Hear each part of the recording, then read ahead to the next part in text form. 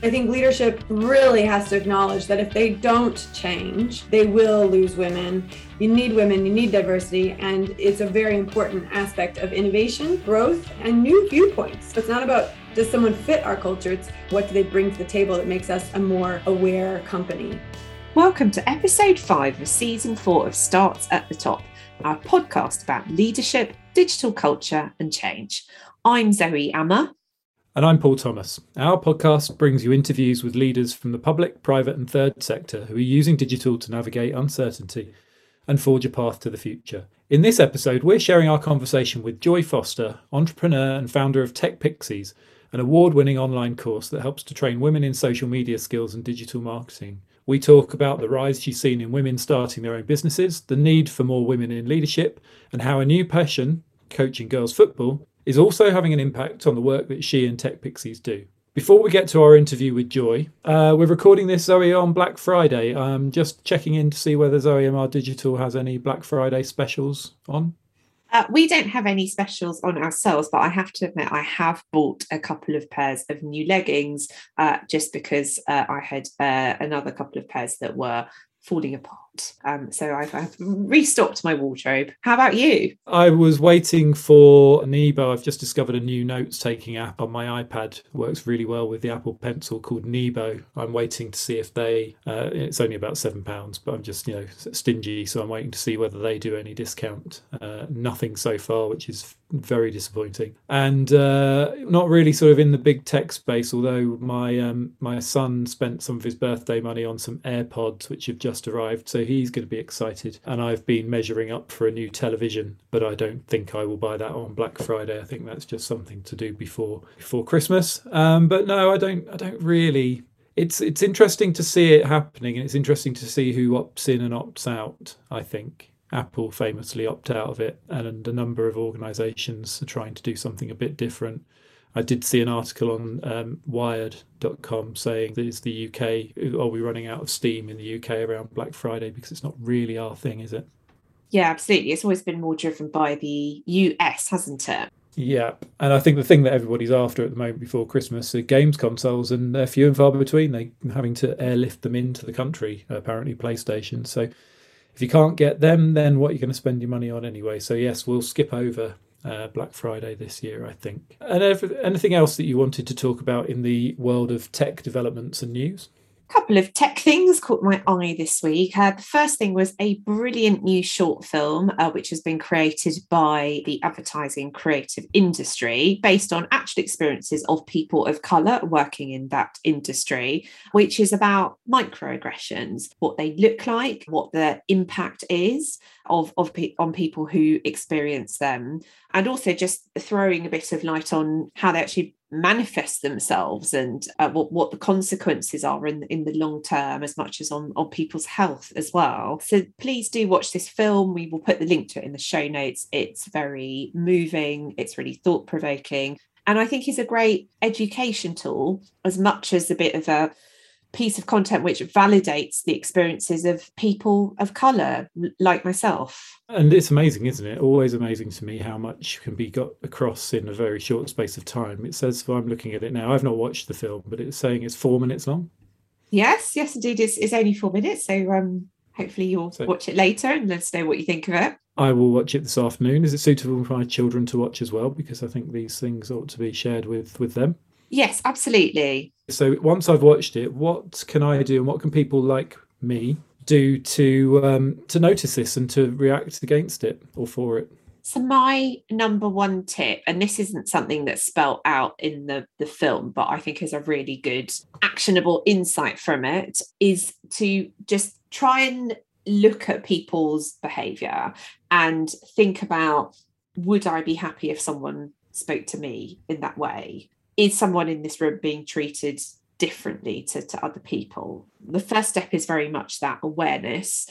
I think what makes microaggressions so difficult and so damaging to deal with is because they often seem to be just under the surface. It's quite often only the person who experiences them who notices them, and then that becomes very isolating for that person. So I think the first step is just taking that step back and looking at people's behavior and asking yourself, is everyone here being treated in the same way, and would I be happy if that person spoke to me like that or did that thing that I've just seen? And invariably in those cases the answer is no, and therefore it needs to be taken seriously. Yeah, absolutely. And I mean, there's lots of really good resources out there on allyship and how to support others in that situation. So I would recommend having a look at what's out there and thinking about things that we can do. I mean, you actually showed me a brilliant example of allyship a few years ago, which I can share with you now, which is and I won't name the person who was involved. They were not in the charity sector, just for clarification. But I remember we were at a networking thing and you introduced me to someone who was very, very dismissive. And I think they had taken one look at me and they were like, oh, woman of colour. And then you did a lovely thing, which is you said, Zoe's got some great experience in this area. You should talk to her. So thank you for that. Well, thank you, Zoe, and thank you for noticing. I hope I can do that again in the next instance, which invariably, sadly, there will be another instance. Thank you, Paul. Thank you. Yeah, I appreciate what you did, and I also really appreciate what you just said. Thank you. Thank you. The second thing that I think, again, building to our conversation with Joy by name and Joy by nature, is an article that you shared with me this morning on how you break the doom scrolling habit.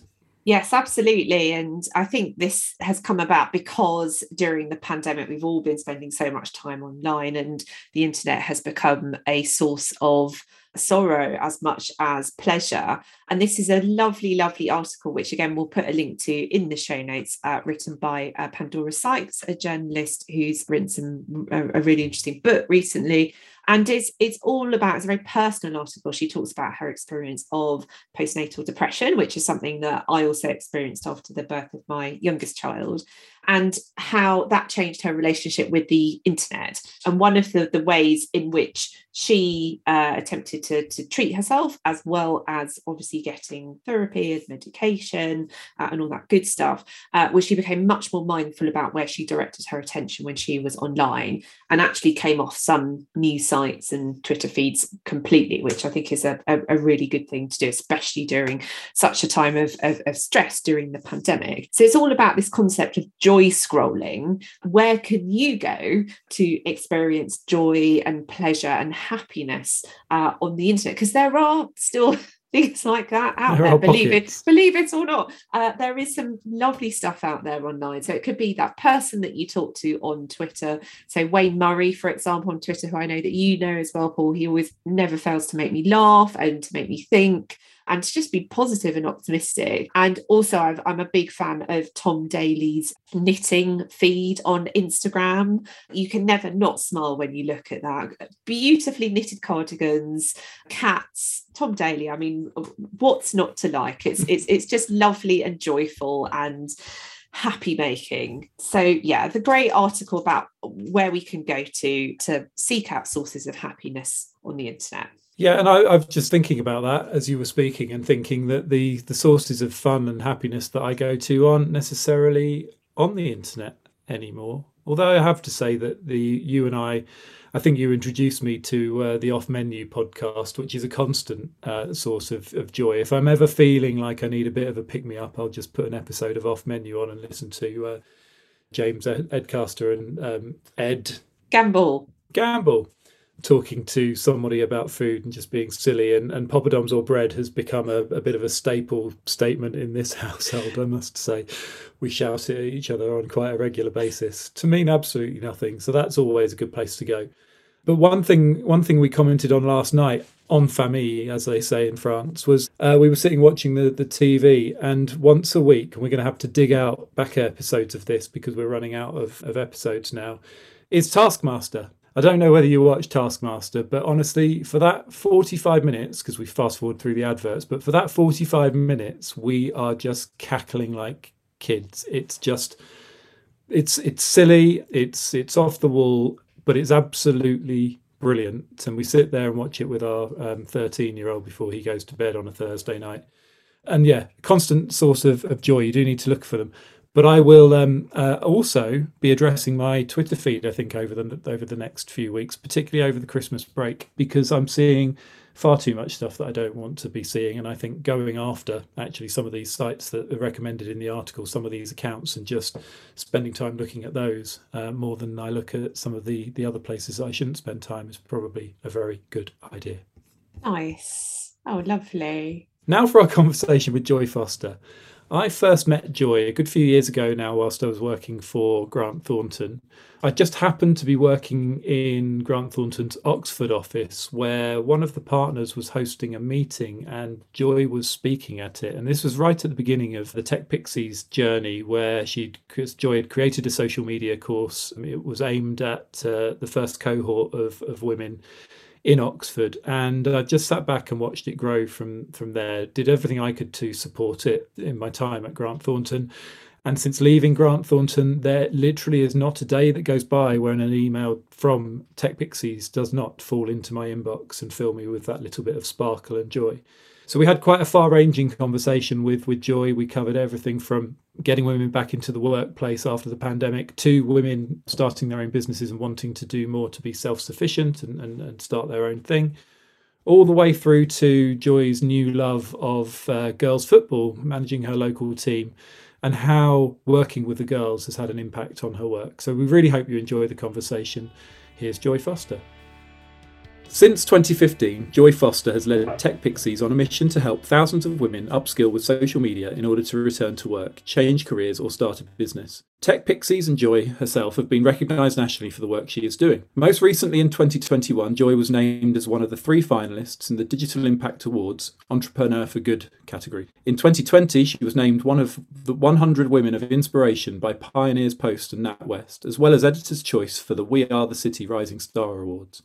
The Tech Pixies signature course Social Media Magic, which was originally developed by Joy, was named Course of the Year in 2020 by Digital Women. When the global pandemic hit the UK in March of 2020, Joy set up and ran multiple free training programs to help women quickly upskill with modern technology.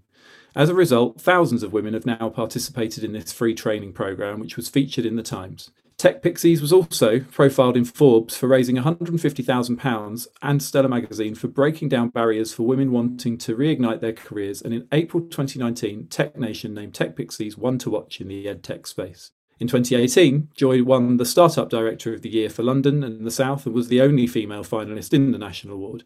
Tech Pixies was named Women in Business Startup of the Year in 2018 and Enterprise Nation Female Startup of the Year 2017. Joy is a mum of 2. Her husband is Tim Foster MBE, who won the Coxless 4 rowing gold medal at the Sydney 2000 Olympics. Joy loves sports herself and was once a member of the US archery team from 2004 to 2007, has run 3 marathons, competed in Ironman Wales and won a gold medal at Women's Henley in 2001. So Joy, I'm feeling slightly inadequate after all of that, but welcome to Starts at the Top. I think you should introduce me to every speaking event I do for the rest of my life. That's amazing. Thank you for that introduction. You don't live your life to have an incredible introduction, but you do live your life to have an incredible life. And, every day I wake up and I get to do the things that I love, and I've always pursued my dreams. And that's the result, and I think that's been a blessing for me. And I think if anyone just listened to that, it's all about just taking one step at a time. The journey of 1,000 steps starts with one. And every day, if you're in every way, you're improving, you're going to have an incredible life. And that's what it's all about. Yeah, I absolutely love the start of that, which is the archery, and that as a starting point for where you actually end up is unreal. So really, really good to have you on, and thanks for joining us. So let's start with a brief introduction, I guess. Why did you start Tech Pixies, and what was your goal for the business? Well, in a funny way, Tech Pixies was almost started by accident. I had created a different social enterprise that was focused on helping teenagers with long-term unemployment risks. And it was the mothers of those teenagers who, after seeing the transformation in their teenagers, started saying to me, well, I need a program like this. I want to go back to work. And that's when I thought, I've got an idea here that might help, women who would like to go back to work. And turns out actually working with women who've taken a career break is slightly easier than working with teenagers with long-term unemployment risk. And a lot of that has to do with the fact that very often women who've taken career breaks have a college degree or a university degree, and they just haven't used it for a while. It's just been sort of sitting on a shelf somewhere.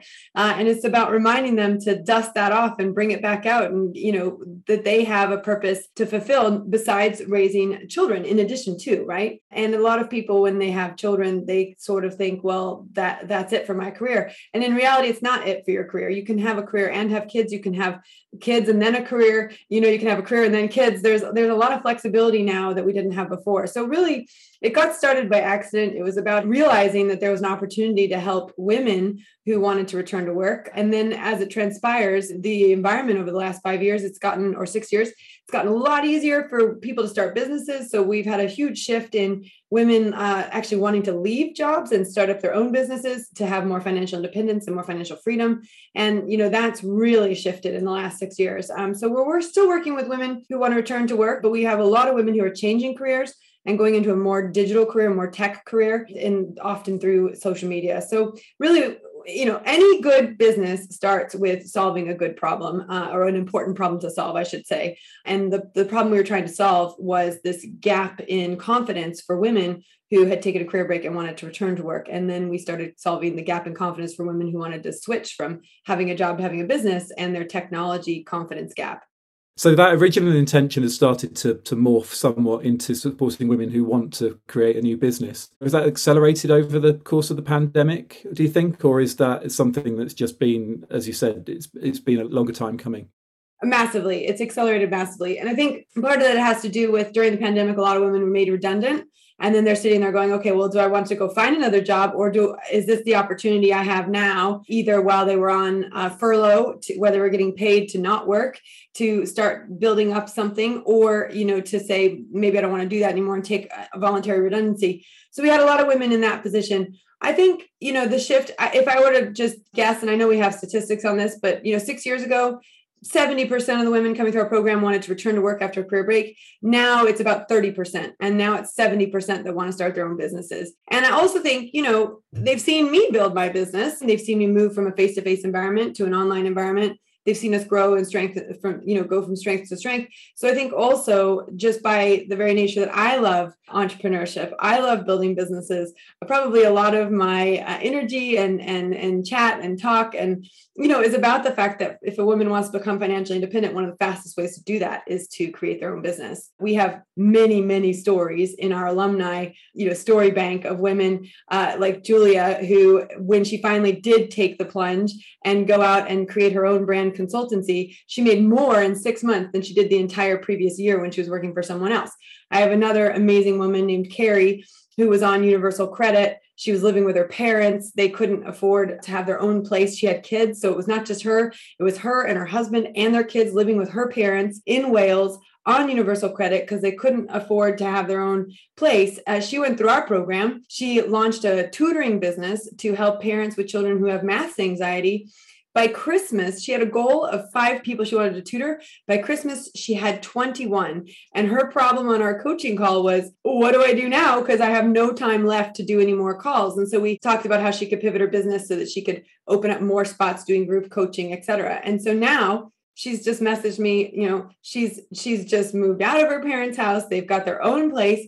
Her salary is supporting the family alongside her husband's. She is financially independent. And that is really what it's all about. She's off Universal Credit and she's building this incredible business. And she's making more now than she was ever making as a supply teacher before. So I think it's about showing women what can happen when you cross the confidence barrier, because that's what we see a lot. If someone has an idea to launch a business and they don't know how to do it from a perspective of, the tech and a perspective of, am I good enough? And, there's questions you don't want to ask when you're chasing a dream. And those questions start with how and why. You never want to start like, why am I in this situation and how am I going to solve it? What you want to do is who and what. Who do I call? What do I do? What are the steps I can take forwards towards this dream? And that's exactly what Carrie and Julia did.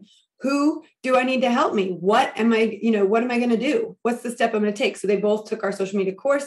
They both worked with me in coaching programs, and they both moved forwards. And those are empowering questions to ask when you're not sure. If your confidence is a bit knocked, you're sitting there going, ask the right questions, not why, not how, but who and what, and move forward. And even with Tech Pixies, when I launched it, that's what I did.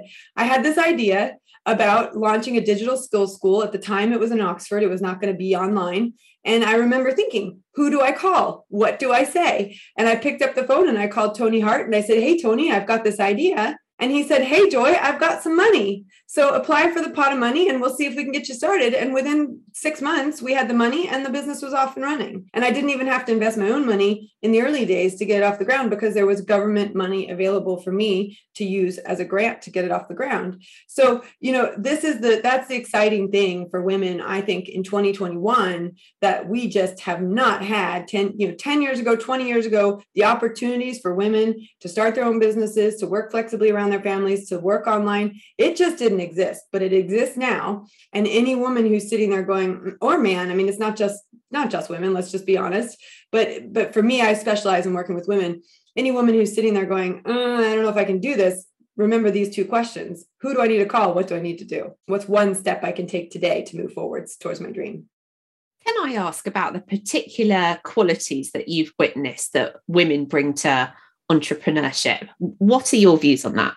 That's a great question. Well, of course, we specialize in social media and helping women learn social media, and then they apply that to launching their business, for example, in that entrepreneurial way. And we have identified about 12 transferable skills to social media, which are also transferable as well to entrepreneurship. Multitasking, that's a classic one. Communication, customer service. Women love to serve. And this is generic, but most women love serving other people. And that's one of the reasons why women have traditionally been in the role of the caregiver and other things, because they have this innate nature where they want to serve. And it's part of that, let's be honest, is epigenetics. So that we're conditioned to do that as well. And I think as society changes, the conditioning will change. And that, even in my own household, that we've changed the narrative. We have a different story that we tell our children and that we model for our children. But traditionally, women are the nurturers.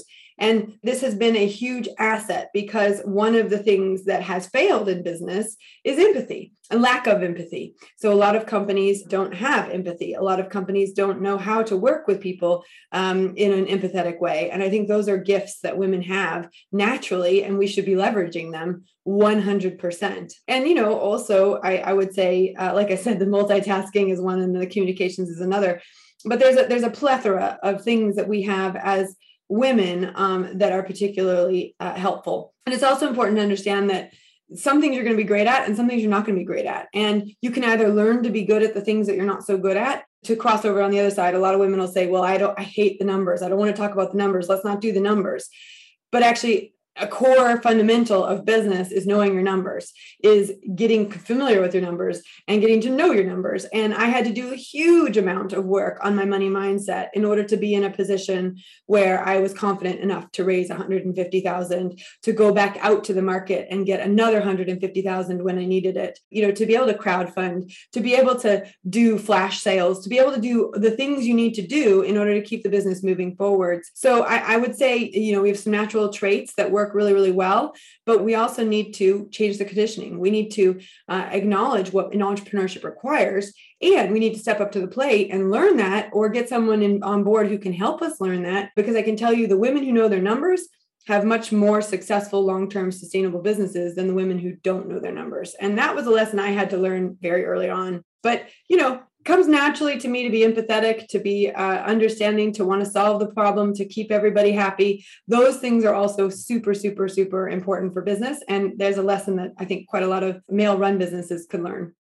Yeah, and as a male-run business myself, that's why I try and work with as many females as I can. So is it too far of a leap to sort of talk about the issue, I guess, still that we're still seeing, and this is not necessarily a digital thing, this is more of a leadership issue, but we're still seeing organisations with a very, very low level of female leadership within them. We saw at the COP26 summit last week where the picture of world leaders was taken, very, very few women amongst the number.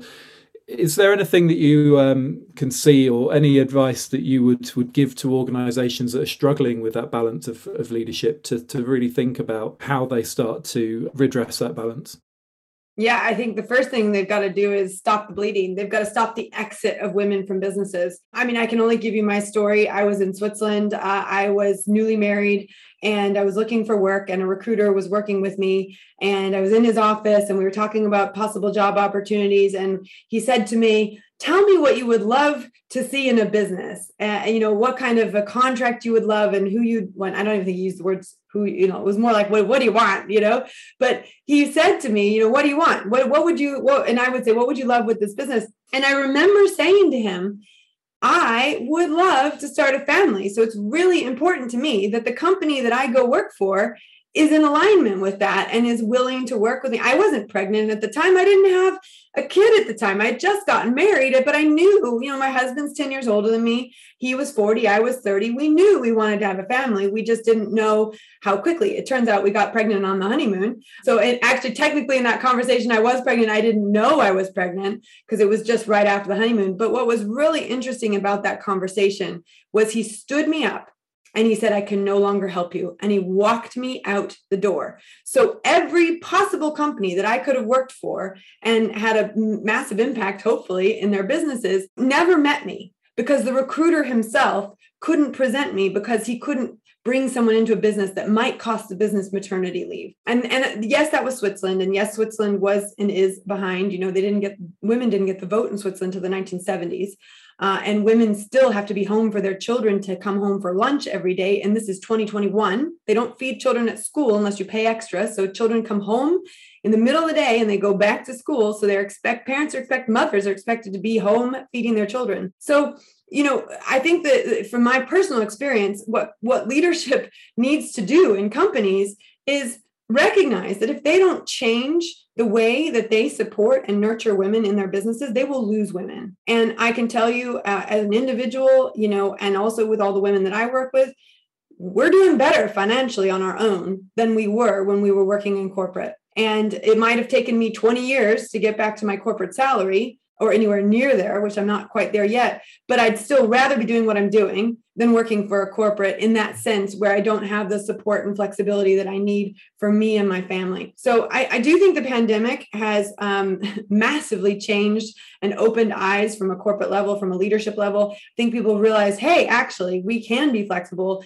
We can work with people. People can work from home, and people can get the job done on their own terms. And I think that's been a blessing. I know the pandemic wasn't a blessing to a lot of people, but that's one of the blessings it gave to women who are able to work flexibly. And let's be honest, not all women are able to work flexibly. And there's different jobs that are harder to do flexibly and online. But for those of us who have flexibility and can work online, it was a massive move forwards. It's not a perfect move, but I think leadership really has to acknowledge that if they don't change, they will lose women. And it's not a good long-term solution to not have women. It's not a good long-term solution to not have diversity. You need women, you need diversity. And, it's a very important aspect of innovation and growth and new viewpoints. People need new viewpoints. It's not about, does someone fit our culture? It's what do they add to our culture? How do they make our culture better? And what do they bring to the table that makes us a more aware company?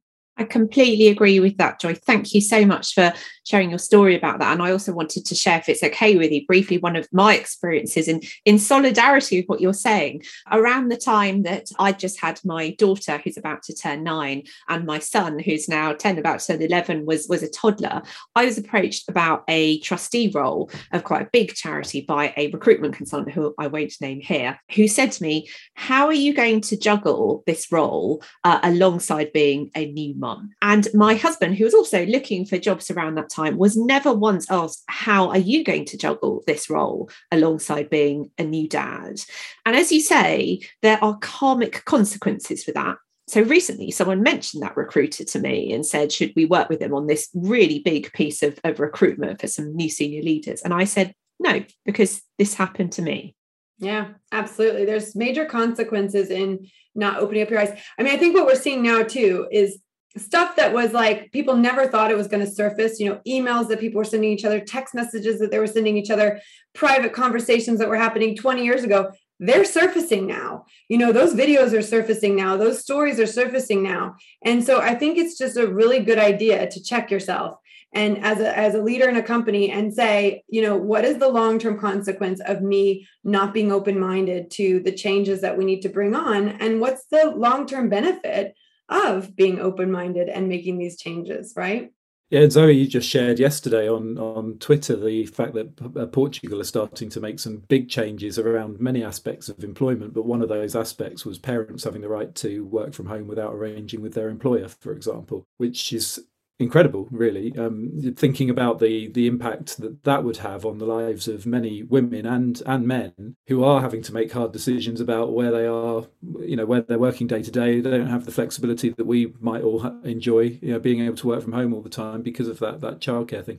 So these things are starting to happen, but it's just such a slow burn, I guess. I suppose the pandemic sped it up, and that's the one thing you could argue is that these changes we've been fighting for a long time. I remember meeting with, I had a private dinner once at the House of Lords with Dame Stephanie Shirley, and it was very impactful. And I remember her saying, I'm still shocked that there's not equality. Like she was, and I think there's all sorts of numbers and statistics out there, but we're like 99 years away from parity still. And she remembers thinking, I thought by the time I was, retired or where she was in her life, that this would have been solved. And she was still shocked that it wasn't, and she made major inroads for women. She built a business that ended up being a £3 billion business. She's invested tens, if not hundreds of millions into autism research to make the world a better place. Women, when they succeed, are very likely to reinvest that money back into the community to make it better. And, the faster we can get women to be successful, the faster society gets better and improves, because it's almost like it's been run by half the population for a very long time, and we need the whole population involved. We certainly do. And I always like to bring some of these discussions back. As Zoe will know, I've probably got a deep underlying need or want to do a football podcast. But one of the things that I was listening to this morning was Ian Wright talking about Emma Hayes. And I'm not sure whether you've come across Emma Hayes, but Emma Hayes is the manager of Chelsea. And she's often cited as the first female manager that will probably get a job in the male game, which would be an absolutely earth-shattering moment, I think. And it's things like popular culture and sport and those sorts of things that have that massive cultural impact that will really force those changes through. So it's just topical because I was listening to Ian Wright talking about it this morning and talking about her role and the way that she sees the game. And you're right, there's 50% of the population being completely ignored in terms of that game, but the huge impact and the rise of the female game in the world. So it's relevant to you because of the sporting background as well. So. Oh yeah, well, I have huge respect for her, and of course I am the secretary of our football club and the leader of the girls football program for Donington. And we started with like 3 girls, and we now have 24 regular attendees. We have 2 teams of 15 girls. We're 4th on the leaderboard in our league at the moment. And, we've built that from nothing. But I think it's really interesting with the girls football because no one stepped up. No one said, I'll do this. And I know nothing about football. In fact, the one thing I know about football is my mother said, when you played football, you used to just come over to the side of the pitch and just stop playing and draw pictures instead. Like that was my experience with football. Well, I went away for 1 week a couple of years ago, and I came back and my husband's like, oh, I signed you up to like be the secretary of the club and also run the girls football team. And I was like, you did what? And, and I didn't know anything about football. And my daughter and I were having this conversation the other day. We used to walk to football, and very reluctantly, we're like, we don't want to do this. I don't want to do this. But my husband had made the commitment that we were going to help the club, and that's what we were going to do. But eventually I showed up every week, and I started learning how the game is played, and I started learning how I could be a better coach, and started learning about how I could work with the girls to be better football players. And, we're having a ridiculously successful year this year, our very first year in the league. And really it's about stepping up. And one of the beautiful things that happened to England was England football and, the progress that it made. And I think that reflected on the growth in the girls' game. But if, it's a little bit like I'm from America. So Title IX was the game changer for women's sports in America. The reason women's sports took off in America was because they put in rules that said, if you're going to spend this much on men's sport, you got to spend this much on women's sport. And we're going to equalize the game. That's why America took off with female sports because there was a massive investment at the collegiate level to balance out the expenditure on football, right? American football. And so it does take investment. It takes someone caring, and then it takes people to step up and take those roles. Like Emma, I'm going to step up. I'm going to do this. I'm going to be the leader. And there's probably days she doesn't want to lead, but she is the leader, and she's going to embrace that role and take that role forwards. And, football management, that's a tough career. My husband is he's the head of performance for the League Managers Association. And one of the things that he's learned in that role is that football managers have a very short shelf life, and they're more like consultants. They go into work for somebody, and it's not a long-term relationship. They're not invested in long-term, so they've got a short period of time to make a big impact, and then they move on. And it's an interesting career, but regardless of what kind of a career it is, it takes investment, it takes time, it takes support, it takes nurturing, and it takes people raising their hand, even though they don't know what they're doing, to say, I'm going to go into this because it's good for girls, or it's good for women, or it's good, and the best people to do that, actually, ironically, can be the male champions. The best thing that can happen to Emma is people who are further up in the line, who are men, can champion her, because that will help break her in a lot easier into the male-dominated game, because she'll have allies. And I think that's important for men to realize, that they have a role to play. They can sit back and watch someone fight their way to the top, or they can go alongside and help them get to the top. And I think that's really important for people to understand. And it goes both ways. In female-driven careers, you can help men get into those careers just as much as men can help women get into male-driven careers, if that makes sense. Definitely. And actually, to come back to the story that I shared earlier about the recruitment consultant, the person that I was telling that story to, who was wondering whether to go with that recruiter or not, was a man. He was a leader in his organization. As soon as he heard that story, he said, no, I am not working with those people. That's allyship, isn't it?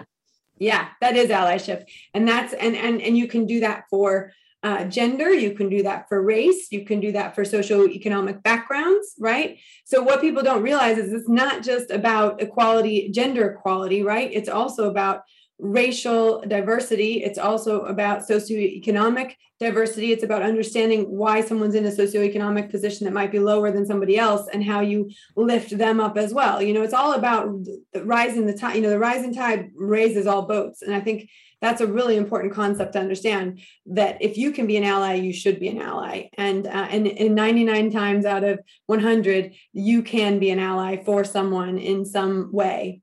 It feels almost reductive to go to where I sort of thought we'd sort of ended the conversation now, because we're hitting some really interesting territory. So you started this side gig in a football leadership role for your girls' team. What have you learned there that you've been able to transfer then back into the business? Is there anything that you could sort of put your finger on that you've sort of taken and now applying to the work that you do with women day to day? I think I've almost done the opposite, because I didn't know anything about football. I thought, okay, what I know a lot about? The brain. I'm a certified master neuro coach, so I understand how to rewire the subconscious. I'm a certified dream builder coach, so I know how to help people understand their vision and lean into it and take steps towards that vision. So I thought, and one thing I know about sports, and you'll know this too, Paul, it's not actually about the technique. At some level, it's about you have to have basic technique, but you can have two football players, one that's got good technique and a bad mindset, and one that's got okay technique and a great mindset. And you put them in a match, and the person that's going to win is probably the one with the better mindset and the decent technique versus the one with really good technique but bad mindset. And so that's what I took to the football game. And in fact, it was really interesting because I couldn't coach the under 11s last week. The under 12s last week. I had to coach the under 11s. And what I realized was they had the skills, but they had lost the confidence. They'd had 2 weeks off. It was half term. They'd come back and they were up against a team that they could beat. They 100% could beat this team. But there was a point in the match where I could tell that if I didn't start feeding to them the thoughts that they needed to start thinking, that the match was not going to come out the way we wanted it to. And it was really interesting. So I have a couple of things that I say, but things like, you can do this, and stay focused, and it's the difference of saying to girls, don't get distracted or don't lose your focus. There's a big difference between don't get distracted and don't lose your focus and stay focused. You can do this. They send very subtle subliminal messages. And I guarantee you, if it clicks, the one that's going to work is the one that's positive, the positive mental attitude, the PMA. So what I did was I was shouting like, go, go, go, you can do this, press, blah, blah, blah. And so afterwards, the parents were like, oh my gosh, I'm going to hear your voice in my dreams. And what I had to explain to the parents was I had to give them the thoughts that they weren't giving themselves. And I had to repeat it over and over and over again, because my voice was louder, it became louder than their inner voice. And the crazy thing is we were 1-0, and then it went 1-1, and then it went 2-1. And then I thought, in my head, I thought it went 3-1, but actually it stayed 2-1. We leveled it up 2-2. And then I'm going, come on, girls, you can do this. In my head, I'm thinking, we're gonna end it. A win today is 3-3. A win today is 3-all. So I'm just pushing, and nothing about technique. It was all about mental fortitude. You can do this, you can do this. Anyway, right at the last minute, get a goal in. Everyone's freaking out. The other team's not freaking out. And I'm thinking, wait, maybe we just won this match.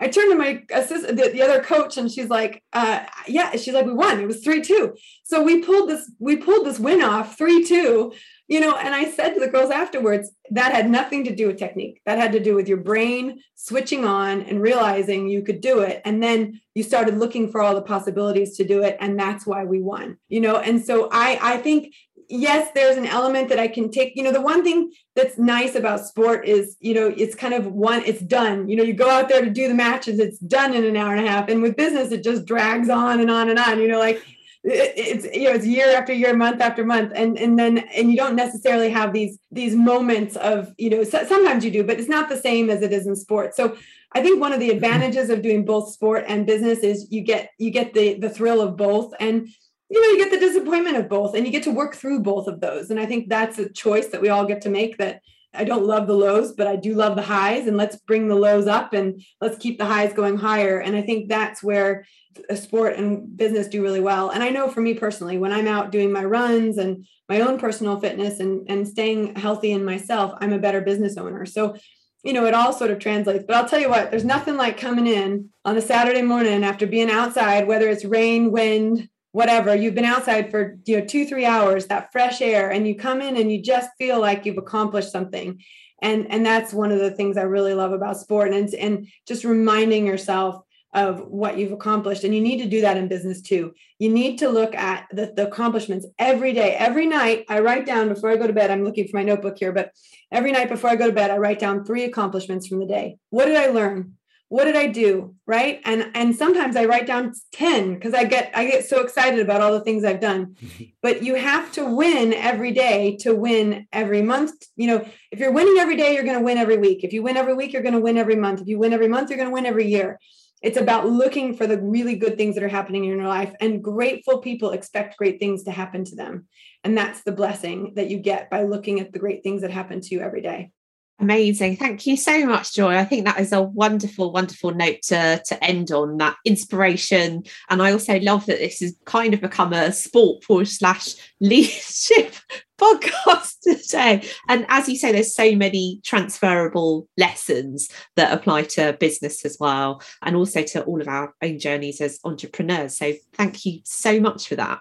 Yeah, thank you. And I was just thinking as we were going there, looking at every project that comes in as the next match, giving it all your energy, seeing it through, thinking about the way it's brought together in terms of timelines and halves and all that sort of stuff. I'm starting to think, I can bring much more sporting analogy into the work that I'm doing day to day. And ultimately, it's all about transformation, right? That's where we sort of started this conversation. So you're completely staying on brand. So thank you very much for joining us, and thanks for your time. Just one thing to end on, and I know it's all over your website, but give you a chance to sort of say so. If anyone's listened to this and thought, that's it, I'm leaving my job, I need to get in touch with Joy and I need to go and do something else, where can they find you? Yeah, techpixies.com, and we're also Tech Pixies on all the social media channels. And, we believe very strongly that transformation comes with a proven roadmap and coaching support. And that's what we do at Tech Pixies. We give you a proven roadmap and we coach you through it. And it's much easier and a lot more fun to do it with support. And so, yeah, go check us out if you're interested in social media training, or if you're interested in life coaching or neuro coaching. We're going to be doing some amazing stuff in 2022, and we'd love to have you involved. Well, thank you, and I'm sure people will get in touch. So thank you to Joy, and thank you to listening to episode 5 of season 4 of Starts at the Top. We'll be back in a fortnight with Tom Loosemore of Public Digital. As usual, please send us your feedback. We'd love to hear about anything that you feel that you will do differently after hearing from any of our speakers from the series. You can share your plans, ideas or questions with us on Twitter. We're at Starts at the Top 1, and you can email us at startsatthetoppodcast@gmail.com. And we'll see you in a couple of weeks. See you in a couple of weeks.